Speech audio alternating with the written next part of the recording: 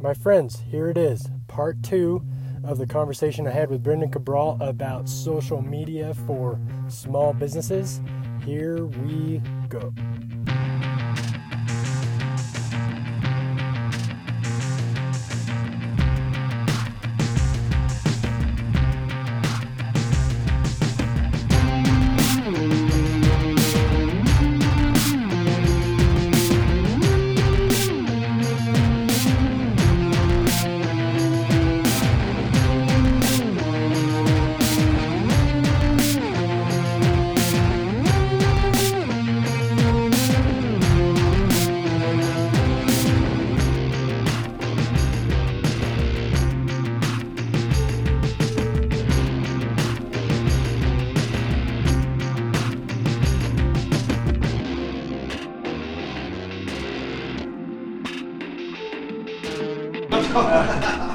Yeah, the good and evil, right? So,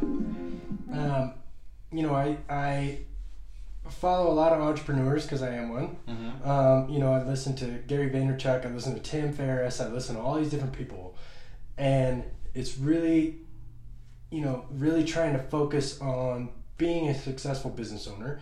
And, Tim Ferriss says, you need 1,000 true fans. Gary Vaynerchuk says, you need to get on social media right now because it's cheap and it's underpriced for what you get out of it. And the they just changed that. And then right. Facebook just dropped the hammer a couple of weeks ago. Said Mr. Marky Mark over there. So are you familiar with that update with Facebook? No. The business aspect of Facebook is changing drastically. And really what they're doing is rewriting the algorithm because they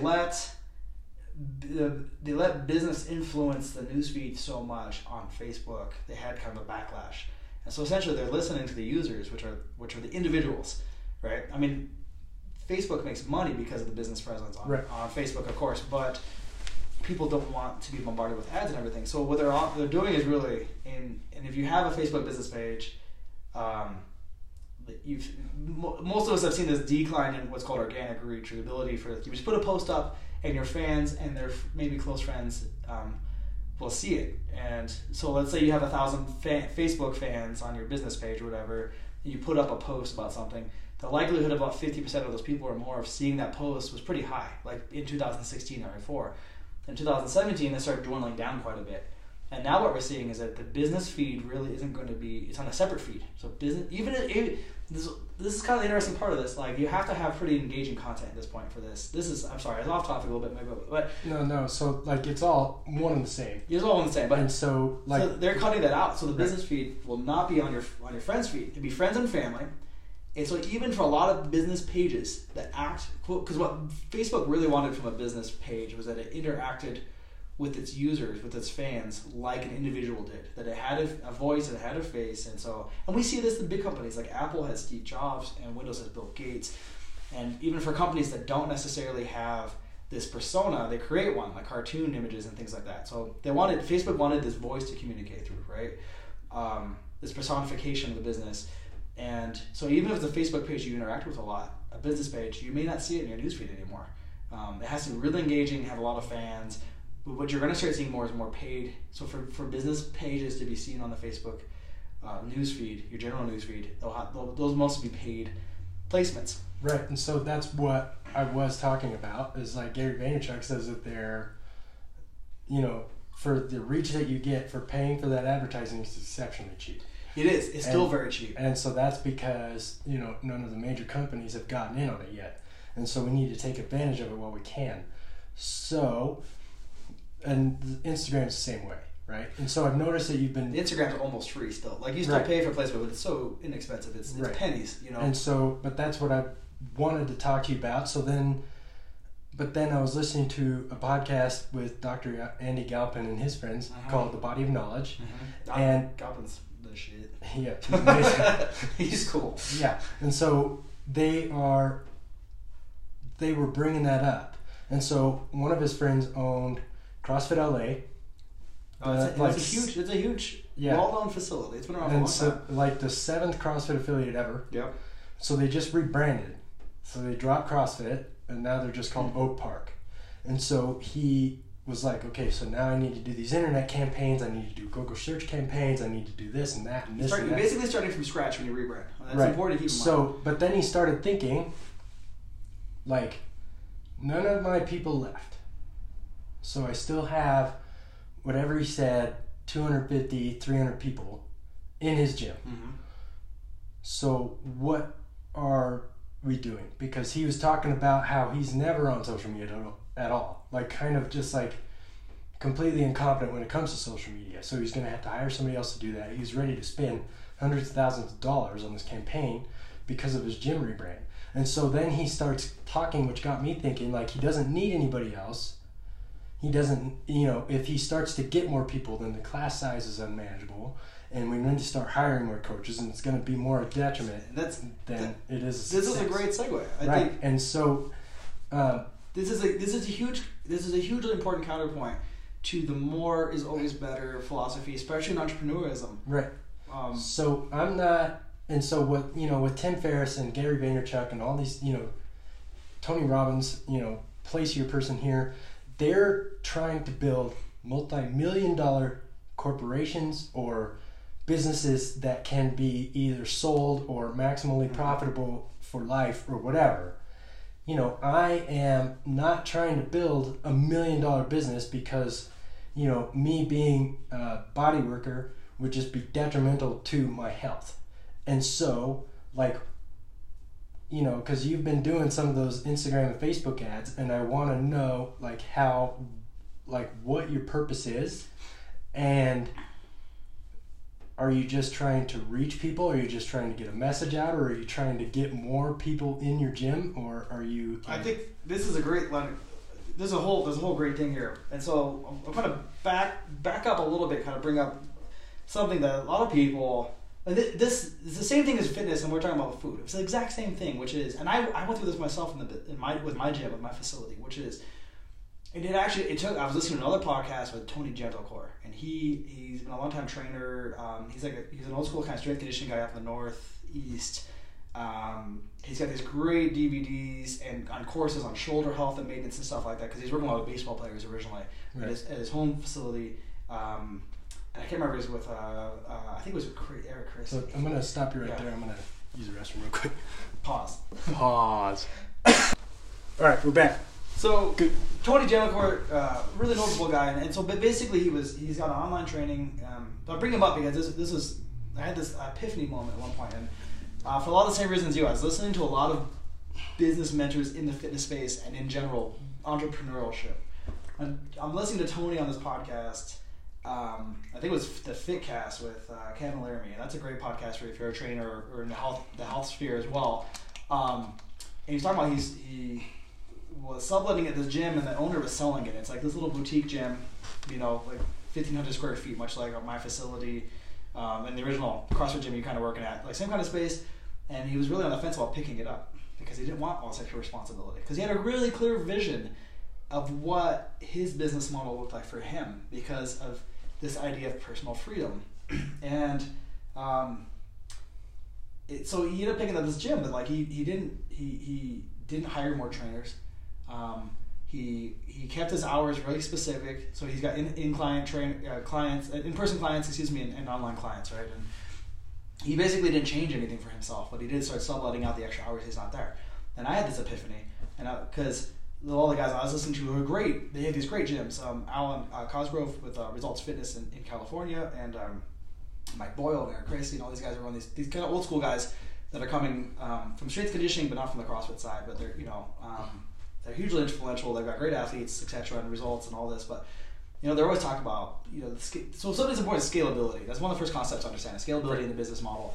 And you talk about something like Gary Vaynerchuk, especially Tim Ferriss. They're selling information, right? They're not selling a physical good that needs to be marketed, and if they are, it's a book. So that's pretty hands off in a lot of ways. A lot of what they sell is e-products, info books and things like that. You can pick up, and those are almost infinitely scalable. Right. And so it also has a lot to do with personality. So I think the first thing is, as a business owner, as an entrepreneur, is understand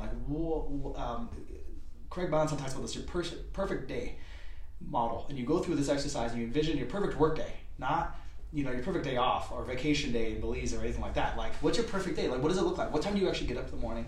Are you up at the butt crack of dawn and you hate it? And you're if you're like me, you're drinking like 5 cups of coffee before your first clients come in. So so you're awake for them and such. But what's your perfect day look like? What time do you wake up? What's the first thing you do in the morning? What does then you start work, and what does that look like? And so I think that's a really good mental exercise as an entrepreneur to understand. Right. Where do you see? So you have this mental image of where you see things going. Because I kind of fell in this trap. I was like, I'm gonna have a bigger facility. I'm gonna crunch in like 200-300 members. I'm gonna coach the coaches. I'm gonna be his manager. And I started going through the motions with it. And I started having some coaches in that. Their hearts were in the right place, maybe their heads were in the right place. Maybe I wasn't ready to manage very well because I was still having too many responsibilities with actually training clients heads on.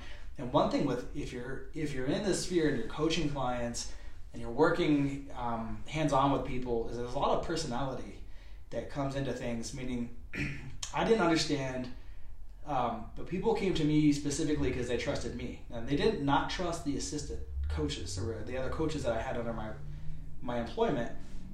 But they wanted to work with me. That's why they were there. And I didn't understand the power of this for a long time. Like, I totally overlooked it. I wasn't even aware that this was even a thing. I was like, well, I hired Lucas and I vetted him and people like him, and he had clients that liked him too. It was this weird thing. It was mismatched that.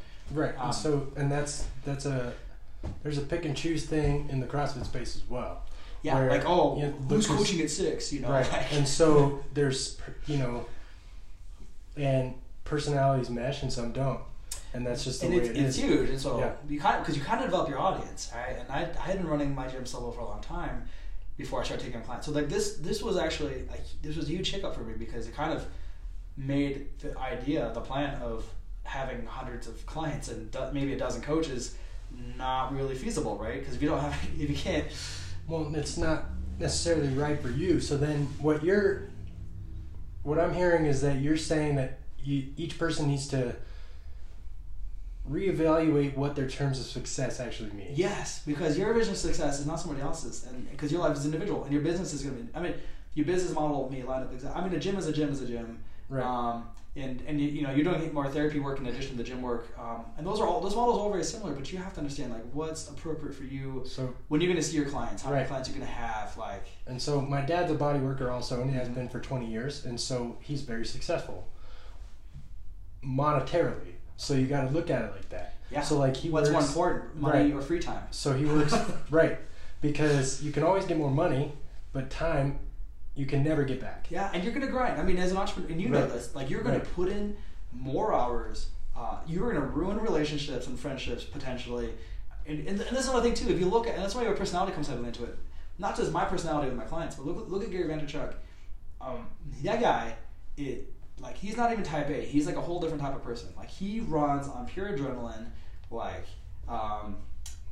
Jordan Sayet's his trainer. He talks a little about that. Like, just kind of keep him in focus a lot of times and keep him put together when he's doing his training with them. Like, he's doing his workouts with them. And that guy loves the hustle. Like, that's his fuel.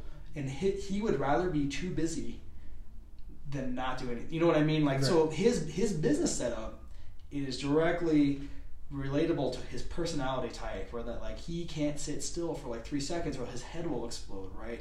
And there's all kinds of reasons that may be, but that's why he's so busy. Like, and then again, the other thing too is that we're talking about social media. That's the outward projection we see of Gary. Like, I don't know, I don't know what his home life. I don't know what he is. If he does he ever crash for 2 weeks after? But he seems to be constantly busy. Right, and so my dad's in like he does 6 to 8 massages a day. And then has like an hour to an hour and a half for lunch. For half of that, or majority of that, he's taking a nap, and then he's done working, and then he makes dinner, and then he lies down, watches a little bit of TV, and goes to bed. And he does that 4 to 5 days a week. Right. You know what I mean? And he's been doing that for 20 years, right? So right, and so I, do 3 to 4 massages a day. I might do them, 4, 5, 6 days a week. I try to take 1 day off a week, but that doesn't really work. But I have more time throughout the day to either coach or work out or hang with the missus, hang out with the missus, or go into the woods with my dogs, whatever. And so I consider that more successful. And then so, that I thought about it a lot, and you know, the 1,000 true fans probably isn't attainable for me, whereas I probably need, you know, 150 to 200. It depends. I mean, you might see things transition business-wise, where right. You know, so this is strictly about business setup as well. But like you know, as you become adept in your field, as you gain expertise, we often become facilitators to the next generation of therapists or coaches or whatever. And this is where you see people transition over to like more of a mentorship or creating information products, books, and courses and things like that. And those things are again, they can be very scalable. They can be very profitable and very scalable. And when you're looking at a setup like that, having 1,000, so that 1,000 fan thing comes to, if you have, there's a math for that. If you have 1,000 fans that pay you $100 a year, right? That's $100,000. Like that's where that number comes from. No, and so you can adjust that if you have 200 fans that pay you $50 a year. Like you know, you could you got to figure it out. But you know, then that goes back to the health space, which is where I'm at in bodyworking, right? So, you know, ideally, I'd like to see people once a month for maintenance purposes. At the very least, it would be better with all the dysfunction that I see if you come in every 2 weeks. But a lot of people can't afford that, and that's not something monetarily. Right. So time commitment can be huge for therapy. Right. And so once a month is better, and so, but then you know, so I have a lot of clients that are like that, but then I also have like I would say 40% of my clients are the ones that come in when they can't walk or when they can't turn their head or when they can't this or can't that. Yeah. And so, and there's a lot that goes on there. So ideally, I'd like to, you know, use the social media piece to build up my, you know, more consistent clients, right? Yeah. Because that is where, that is what I'm looking for the most, and then those other people kind of fill in the empty space, right? So yeah, and you're talking about, so there's two aspects of that. We're talking about numbers, and there's a few people talk about this very directly too. Like more fans is a vanity. You know, the term that they use is vanity metric. Where like after a certain point, and especially if your fans are not interacting with the content you're putting up, they're just numbers. They're just thumbs up on the screen, and it doesn't really mean anything. So it's better to have like 10 true fans that interact with the things you're posting, the content you're posting on social media, than it is to have 1,000 fans that don't really see your stuff or talk to you about it. You know what I mean? Because it means you're not affecting them at all. Well, right? So that's the other thing, is the effectiveness of what you're putting out. Yes. Because that's huge. So like getting people to pay attention, especially, so I know that I follow 400 to 500 people.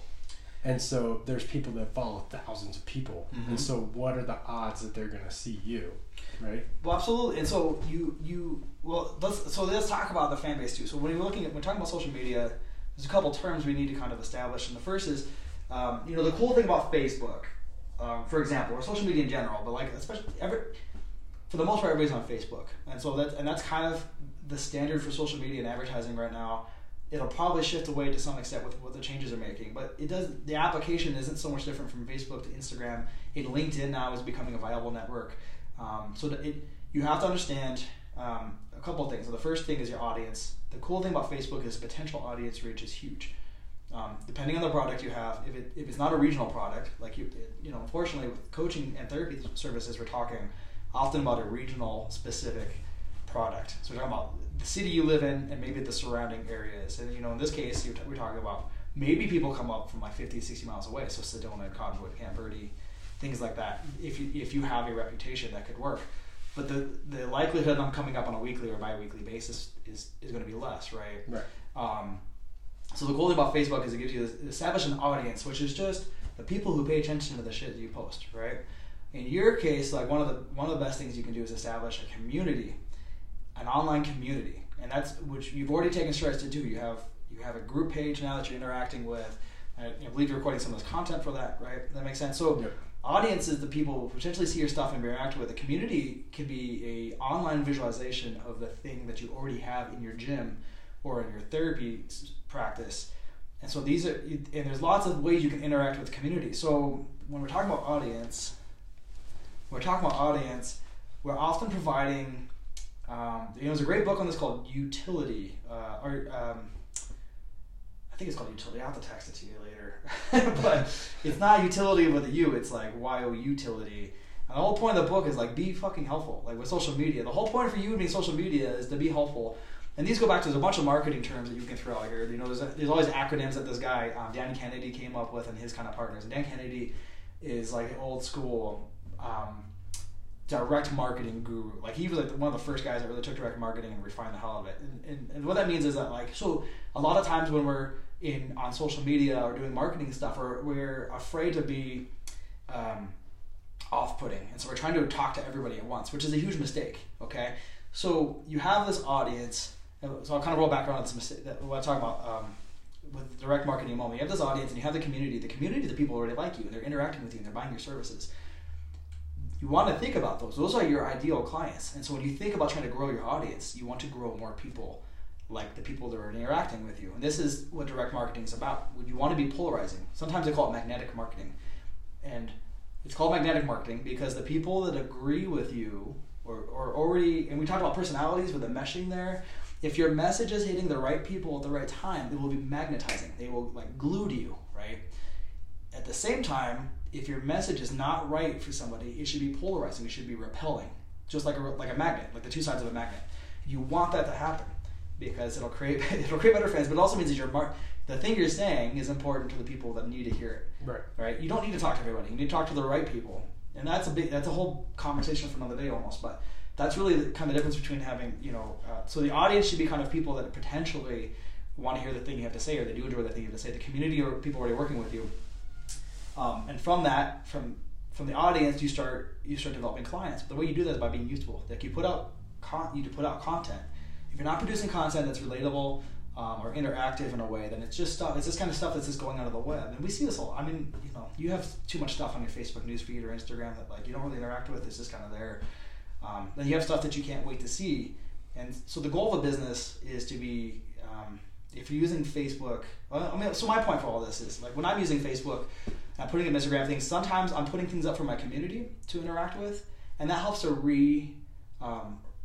reinforce my message as a business, my brand, so to speak, and the message of my brand. Like the priorities I want my clients to know. Like everything we talked about today with diet and working out. Those are I make videos like that, or I make posts about that kind of stuff to reinforce the message to the people that are already listening to me, my online community and my in-person community that follows me online.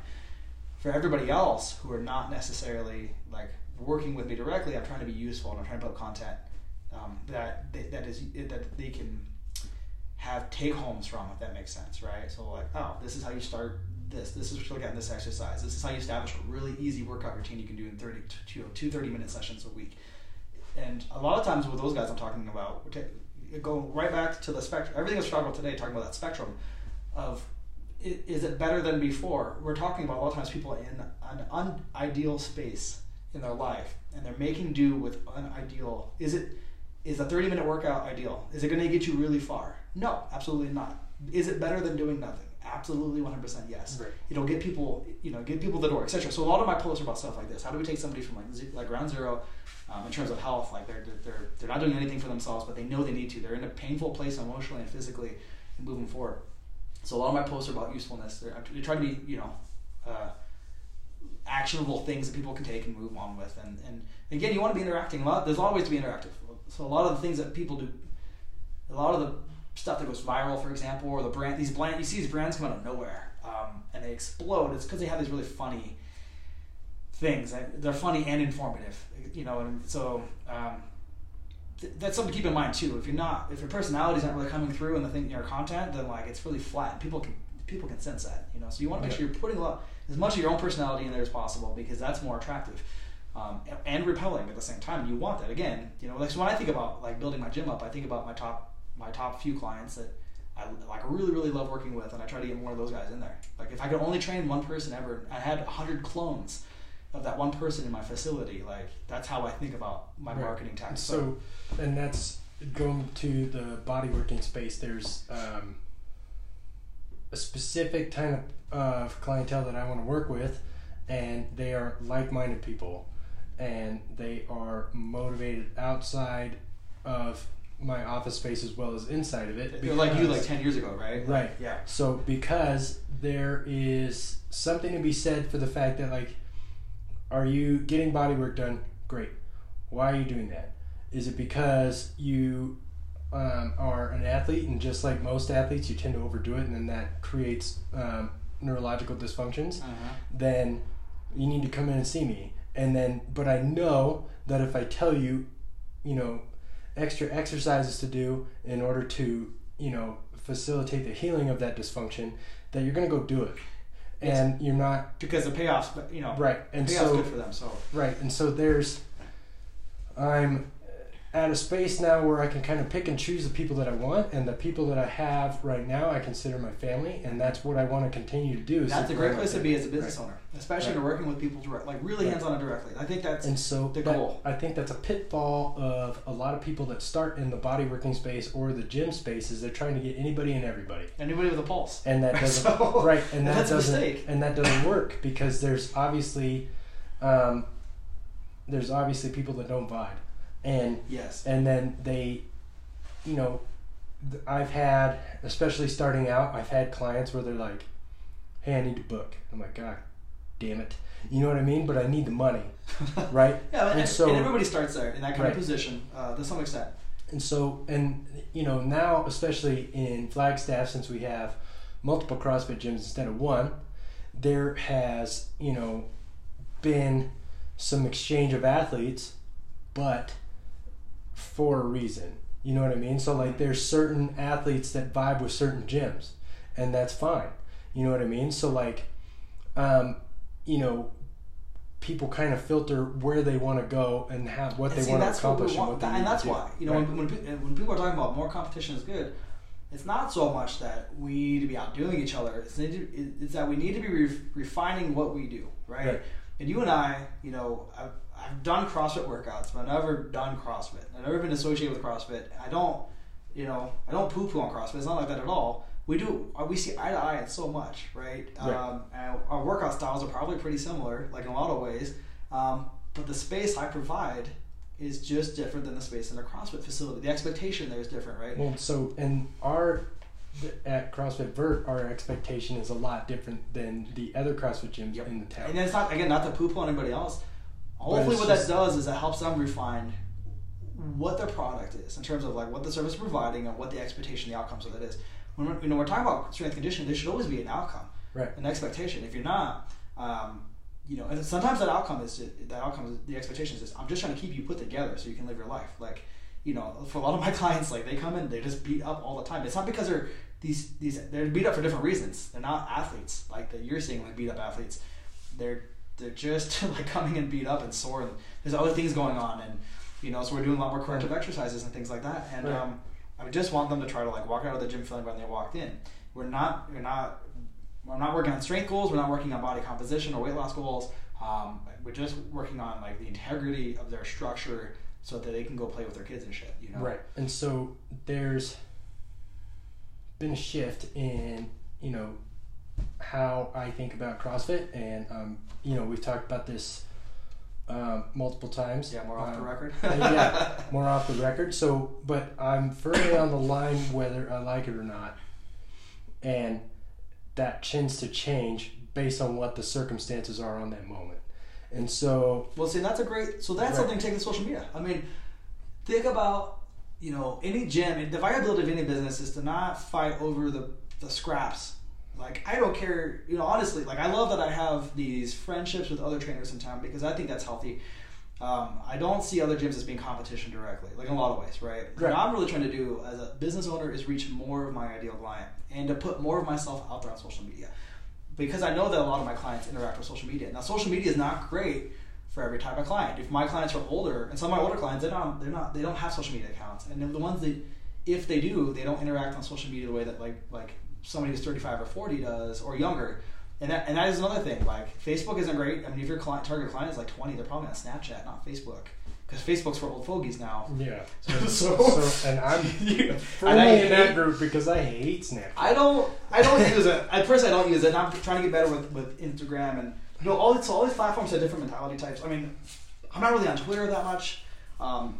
but they're all viable in different ways, right? So you have to understand like where your client is and where they're at. And I'm not trying to compete. I don't want to steal members from other gyms. That's not the business I'm in. I'm in the business of helping people that need the most help now. And so what I'm trying to do is get more effective at reaching these people. Right. Which I think is the viability of if we're being really honest about owning a gym or owning a therapy business, that's the goal, right? There's plenty of athletes in town to choose from, not to choose from, but to get, in your community of active clients. We have a college here with athletes in it, and while they do have services there, they're not always adequate, But then, so in my space, the recreational runner, what I mean? So huge up here, the Olympic level running up here, it's a huge thing. Right. But I'm not talking about the Olympic level runners. I'm talking about the average runners. Yeah. And so running is a skill, and it needs to be taught, and it needs to be honed. And it's also one of the only sports where people think you can just go to your local Run Flagstaff store, buy a pair of shoes, and get out the door and start running. But a lot of people don't know how to run. And then so that's where... It sounds so funny, right? Because it's so fundamentally human. Well, it's such a fundamental human movement pattern. Yeah. But we don't practice it. And it's something we develop naturally. We start toddling, we start walking, then we start running and jumping, right? But we don't... After there's a certain age where we know once you start getting past a certain point, once you get past elementary school, you don't have recess anymore. You don't get to run, jump, and land anymore. No. And then so teenagers need recess, right? Not PE. They need Everybody recess. needs recess if you want to get down to the. Well, that's what gym time should be. Recess time, right? And I always thought that was a cool concept. Right, and so it's so a lot of those recreational runners. I'm not talking about the professional ones. Those are a lot of the recreational runners are just action-packed, full of energy or injuries because of these dysfunctional running patterns that they have. Right, so those are the people that I'm trying to reach, but so I think it's also really important and the reason why I'm having this conversation with you is to help people kind of realize that the scope of what you're trying to achieve with this advertising that you're doing on social media. And so then that goes to diet, that goes to fitness, goes to advertising, that goes to whatever. You need to have a conversation with yourself about what you're trying to accomplish. If you don't know the internet, just so advertising. Well, before I forget, everything you just told me, that's all shit should be on social media.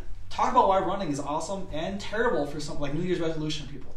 Make some videos, point out some common running mistakes. If somebody can integrate in their warm up, the 100 drill or pose method, warm ups that people can integrate in as they are prepping to run for their workout. They don't want to take 3 or 4. You know what I mean? So these are things that I consider useful that your potential client might find useful as well. And if you have an opinion about something like CrossFit, make a post about it.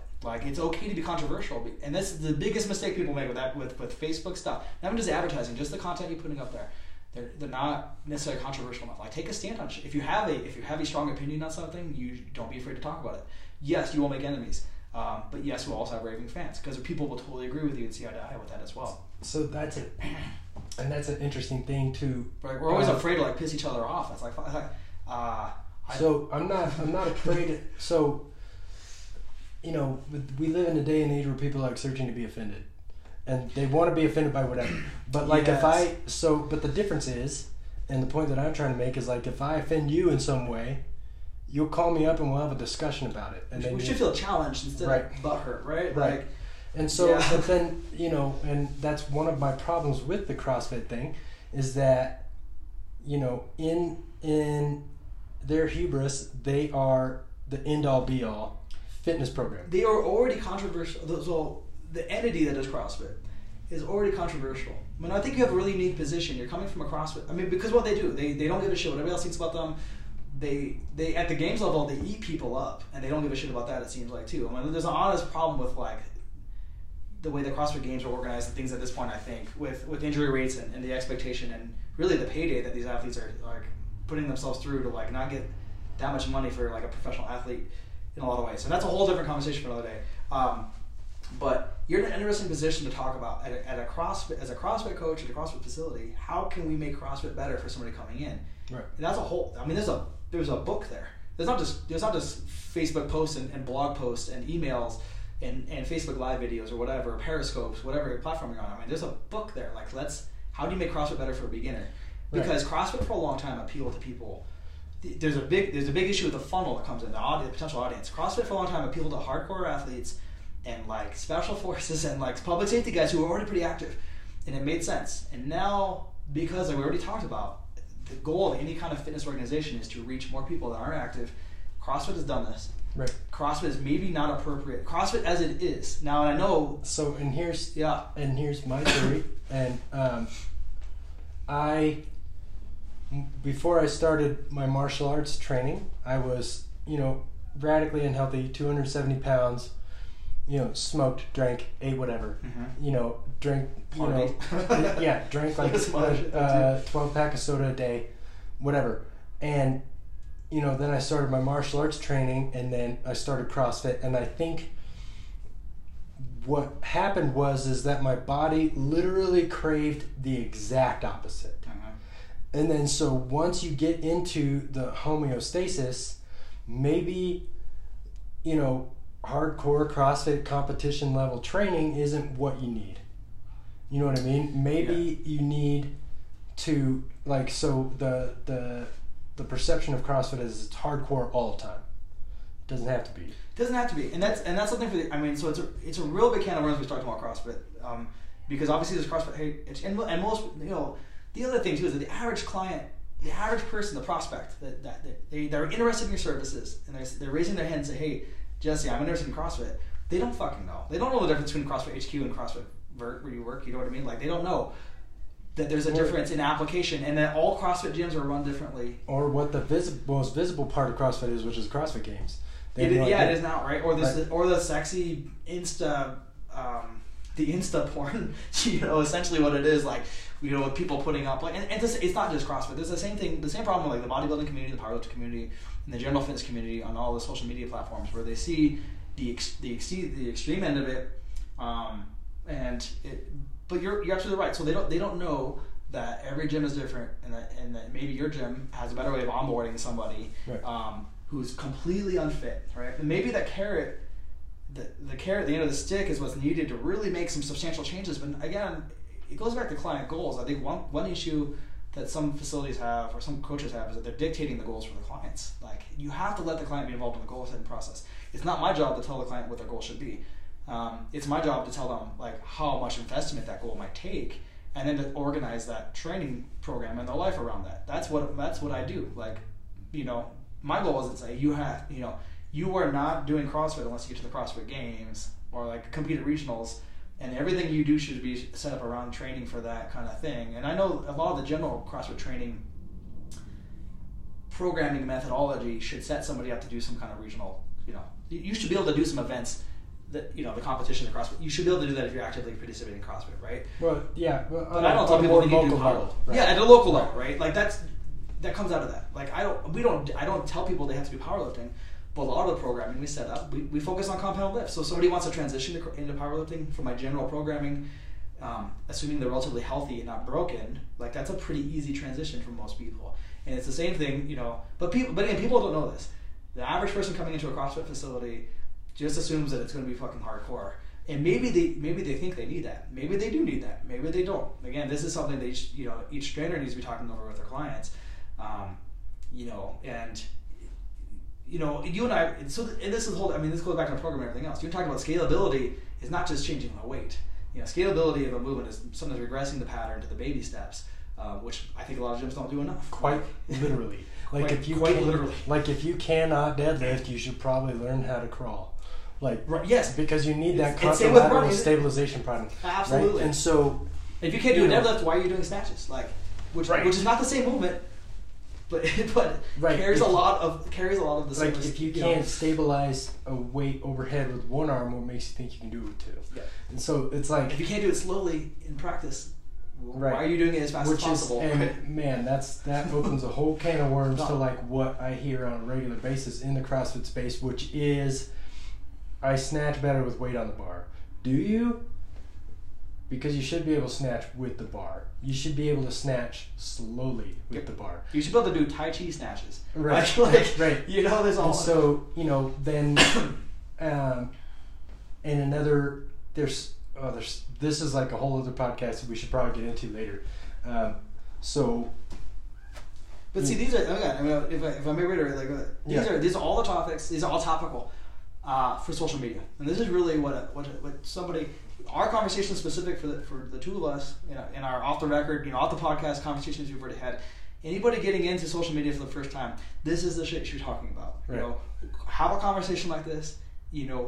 Write down shit. There's lots of strategies to make shit easy. So so something I do for my Facebook posts with my written stuff and not my video stuff is I come up with a topic for the week, and you can take a step back and come up with a topic for the month, and then have a subtopic for each week, and then I break that topic into 5 posts. Like, what are the 5 things I can talk about this one topic? So at the beginning of the year, it was like, how do I let's talk about building routines. Let's talk about taking resolutions and making them bite-sized, building routines so that things stick, and that was my topic, and I broke into little mini messages, and I tried to make little mini posts for it. So I write all my Facebook posts on Monday or Sunday night, depending. But I already know I basically know what they're going to be, and I outline them. At the very minimum, outline them, and I can dictate them or I can flesh them out from there. But I write everything down, before the week starts, and then I just have to then I can input really easily into the different social media channels. You can take those posts that you've written about, these topics that you have bullet points for, all these conversations, and you can make quick videos about them, right? And you don't have to be the angry coach, but that doesn't, or the funny guy. But those are definitely strategies that work too. You should be passionate, and meaning that you should care deeply about the things you're talking about. You should feel deeply about them, and what I mean is, like, you shouldn't be bullshitting people. I wouldn't recommend something I wouldn't do for myself. I wouldn't put my clients through basically on social media as a strategy or things I don't talk about. If you're working with clients. Often, if you're working with clients either in the therapy realm or in the coaching realm, you're going to have the same 10 or 20 questions pop up over and over in CrossFit, right? Like for everybody walking in the door, they're going to have the same 20 questions, and so I keep a list of common questions, and then again I break those down to smaller bullet points. One thing with social media that you kind of have to figure out what your audience prefers. A lot of people on Facebook have the same attention spans, but if people really like you, they'll watch or read whatever you put out. And so some people I follow that are also fitness and entrepreneurs, like John Romanello, like he puts these epic 40-page posts up on Facebook, and I cherish every word of it. But it's because he's such a fantastic writer, right? And that's the other cool thing about social media in general, is that you don't have to, obviously if you're on YouTube, you're going to be in the video market, right? You're going to be making videos, but you don't have to become a writer if that's not your strong suit. You don't have to blog. Even though there's lots of reasons mechanically why that works well for your website to get more notoriety, you don't have to do videos if you're afraid of the camera. Like, you can make podcasts, and you can link to the podcast on social media. So, especially in the beginning, you can follow your strong suit, and you don't have to go outside your comfort zone too much, and you don't have to do everything. You don't have to do video and spoken word and writing. I suggest you find one, just like in strength conditioning, especially if you're or sports. Find the thing you're fucking good at and really get good at it, and then you don't. If you get really excellent at it, you don't have to add variety. So I do a combination of video and written stuff for a lot of my stuff, and it's partly because I think when it comes to exercise, I'm kind of a technician. I see a lot of those small nuances and stuff, so I like to talk about that stuff in my videos. The other reason I do a lot of videos for exercise demonstrations is so I have things to link to. So those often I'll put on Facebook, but the real reason I do those is to make a video library on YouTube, which is fun. I get some traffic on YouTube, but that's not the main goal. The main goal is so I can, like my online clients, or somebody has a question while they're out of town, I can link to something I did, and I know I demoed it correctly, so my client who's going to view it is getting the thing out of it that I want them to get out of it. So that's why I created a video library for exercises. But a lot of what I talk about now on social media is more, I don't want to say motivational, but a little more headspace stuff. Like, the things we're talking about. It's okay to have pizza on the weekend. Right. If you've organized the rest of your week. Well, right. I can't get my week organized. Well, why the fuck not? Like, sit down on Sunday and think about the shit you have coming up. Are you going out on Friday night? You're probably not going to eat your prepped meal because you're going out with Jane and Susan or whatever after work. So anticipate that Friday's dinner is going to suck, in terms of quality, and then on Saturday. So these are things I talk about, and strategies and mentality and things like that as well. But so everything we went over today, even the health points and stuff we talked about, this is all social media appropriate stuff because we're passionate about it. We believe it 100%. We're taking a stance, And sometimes that stance is like, yeah, you're gonna fuck up and that's okay. Sometimes the stance is like, hey, you shouldn't fuck this part up because this part's really important. Or expect to fuck this up for 3 years and it's gonna get better and better. Just like your social media posting and stuff like that. So that, you know, that's how I treat all that stuff. Primarily I'm on Facebook because I'm on Facebook. And I do some stuff on Instagram because I enjoy being on Instagram too. But like again, I'm not on LinkedIn, I'm not on Twitter as a user very much. So it's hard for me to like find time to be on there to be posting things. Basically what you're saying is find your medium.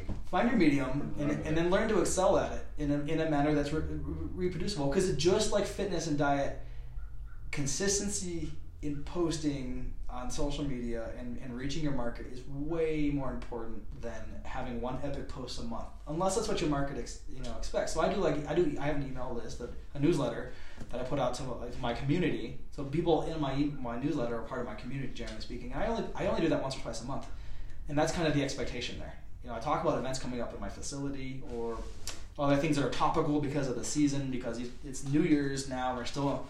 We're at the tail end of the New Year's resolution rush thing, but that's still a thing. So those are things I put out in my newsletter. But so I don't email every day, though I have people I follow that email every day because they're good at it. Yeah. You know, so that's the thing. So yeah, find your niche, identify your target client, figure out where they live on the internet. All right, figure out the language they use so you communicate with them, and then get passionate about the things you want to talk to them about. Right, and that are also important to them. And those things will get, if they're important, they will get shared with the community. They'll tag friends in there. Again, if you can find some type of way of providing entertainment value, we're not all funny people. You know, I'm funny at the bar because my jokes are terrible, but that's not the kind of humor I want to be projecting on Facebook necessarily, unless I really want to get into like a specific type of audience, which I don't. And so, for me, I try to bring a little more polished product to Facebook instead of my really bad jokes that are not tasteful. So that makes sense. So and then the other aspect, in addition to finding and growing the audience online, which are again people that will find your stuff useful and eventually, ideally, come to you for help in some fashion, whether it's just an email message like, "Hey, I have a problem with this. What do you think?" Or actually come into your facility for help, physically. I reinforce aspects of my community on there and things like that too. So that that goes from talking about events that are coming up again on social media and such. And so if you're going to get into advertising on Facebook, that's kind of a longer, so that's the basics of Facebook. Because get on there, start doing shit, start talking to people about things that you know about. Everybody has something they can talk about, and then don't just make it about CrossFit and therapy. Share your real life experiences on there too. And at this point, so because of Facebook changing the business practices, I've been doing about 50-50 split between my personal page and my business page. It's helped me be a little more on Facebook in general with my personal stuff. So I share things. Things I'm doing with my kids, my family, or frustrations I'm having, in addition to talking about fitness. So it's not, I'm a real person, so I have real things. I like to watch cartoons. Which is important for people to see also. It is, because then you become more of a personality that they can identify with. So it's not just part of it is part of the strategy, but it should be more organic than that, of course. Because people want to relate to you, and that's why they're on Facebook. They're not on Facebook to be sold to, So I do Facebook advertising for selling, some of my introductory training stuff, so people are interested. But that has to be set up well. That's kind of a conversation for another day to get more in depth with. But if you just think about the whole point of social media is just to make relationships, and reinforce those relationships. Right. If you just do that, via byproduct of you being awesome at what you do and sharing what you do and being a real person, a lot of people who aren't doing those things, and again, that was the point of having a business page on Facebook, was do the same thing, build relationships and reinforce those relationships. That will be a boon to the entrepreneur. I'm not saying you get direct, a lot of times to get a sale, you have to ask for the sale. Right. If you're trying to get more clients in the door, you'll sometimes have to say, hey, I have spaces, who wants in? Or I have a special for this product for New Year's or whatever it is, which people will tolerate well if you've been a real person on Facebook and you've been building relationships and reinforcing those relationships. Right. So that's the strategy for social media. There's lots of little tactics that go into that, which I think we should save for another day, which I'd be happy to talk about, like very specific strategies I use. So. Yeah, we probably should wrap it up. Yeah, I think that's probably a good place to stop for the day. All right, brother. Thanks for coming in, man. Jesse, thanks for having me, man. Absolutely. Yep.